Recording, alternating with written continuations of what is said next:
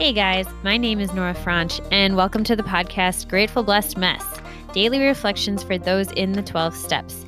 I am a fellow 12-stepper and certified mindset coach, and I am here to introduce you to the value of mindset coaching in your 12-step journey.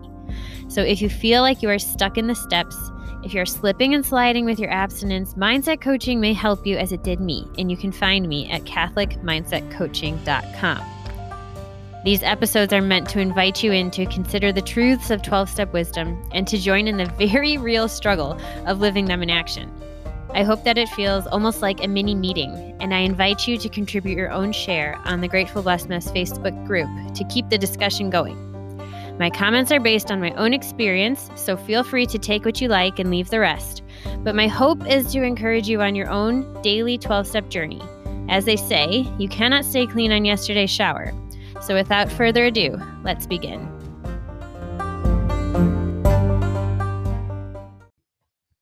Hey guys, we're going to do something a little bit different today. And as I've gotten into this podcast and really started to burrow into this topic of emotional sobriety, it made me do a little digging into 12-step literature. And I found this book called Emotional Sobriety, The Next Frontier. And it's people's different essays that they submitted for the Grapevine, but the very first one is written by Bill W.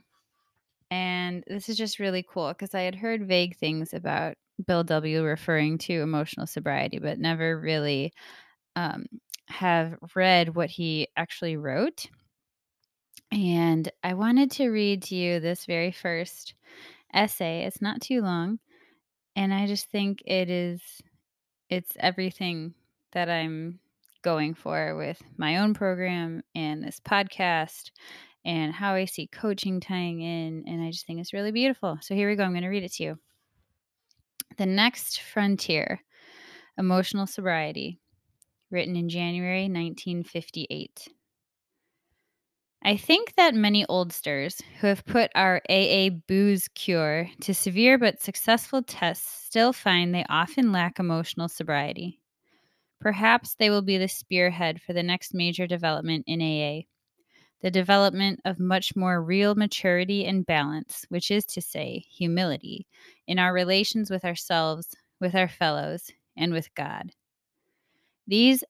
Those adolescent urges that so many of us have for top approval, perfect security, and perfect romance, urges quite appropriate to age 17, prove to be an impossible way of life when we are at age 47 or 57.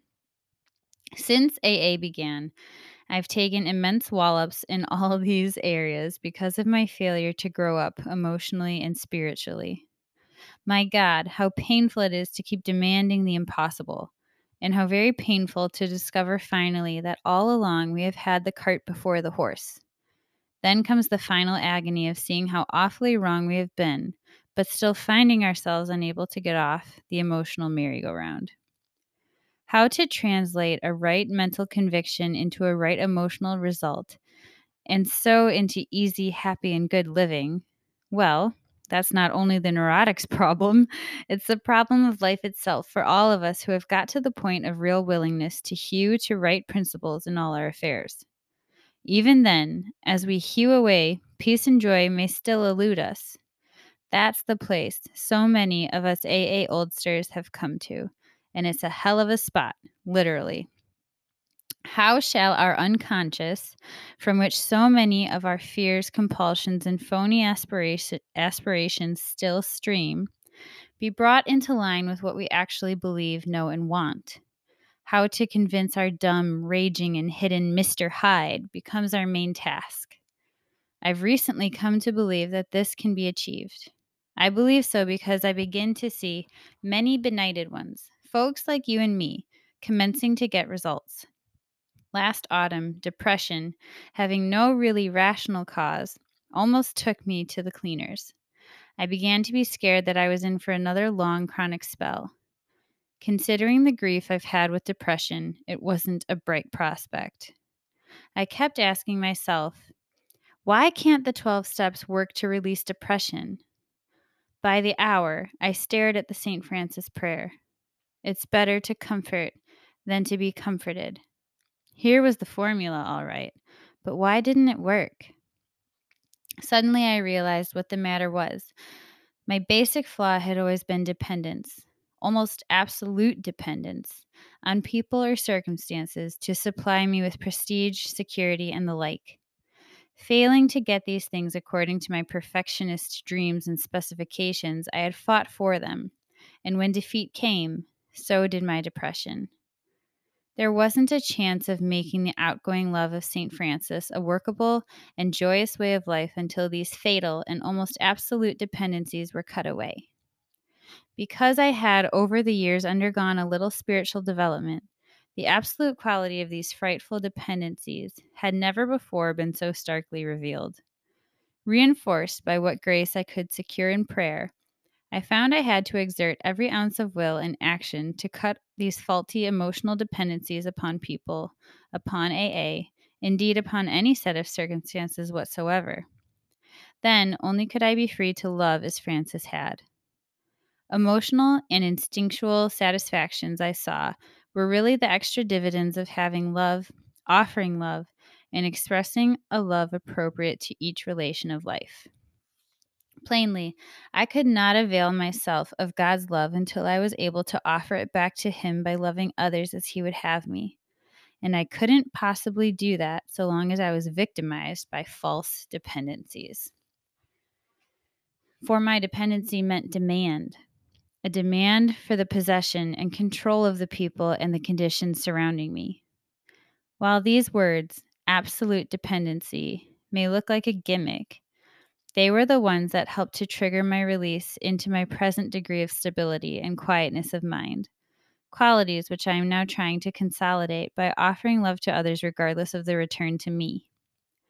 This seems to be the primary healing circuit, an outgoing love of God's creation and His people, by means of which we avail ourselves of His love for us. It is most clear that the real current can't flow until our paralyzing dependencies are broken, and broken at depth. Only then can we possibly have a glimmer of what adult love really is. Spiritual calculus, you say? Not a bit of it. Watch any AA of 6 months working with a new 12-step case. If the case says, "To the devil with you," the 12-stepper only smiles and turns to another case. He doesn't feel frustrated or rejected. If his next case responds and in turn starts to give love and attention to other alcoholics, yet gives none back to him, the sponsor is happy about it anyway. He still doesn't feel rejected. Instead, he rejoices that his one-time prospect is sober and happy. And if his next following case turns out in later time to be his best friend or romance, then the sponsor is most joyful. But he well knows that his happiness is a byproduct, the extra dividend of giving without any demand for return. The really stabilizing thing for him was having and offering love to that strange drunk on his doorstep.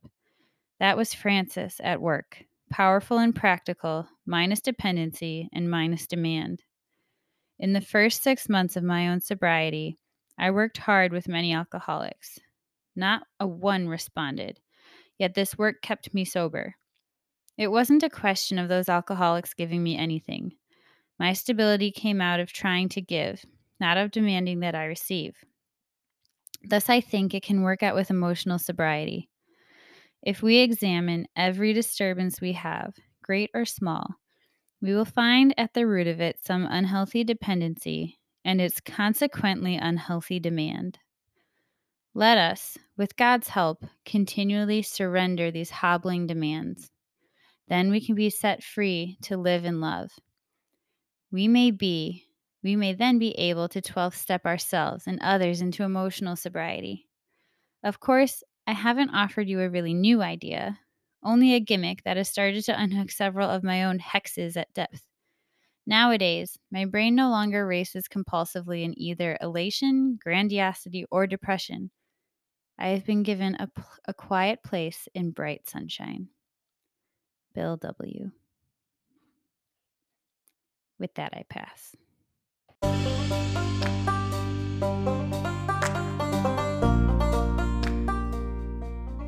Thank you so much for listening to today's episode.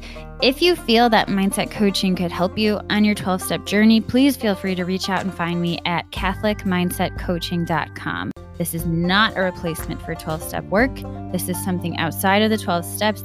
It is simply something that has a heart for the 12 steps and those who are in it. And so, welcome. If you are here, chances are you may also be a bit of a mess, and I hope that you can learn to find some gratitude in the blessings that have come from your messes.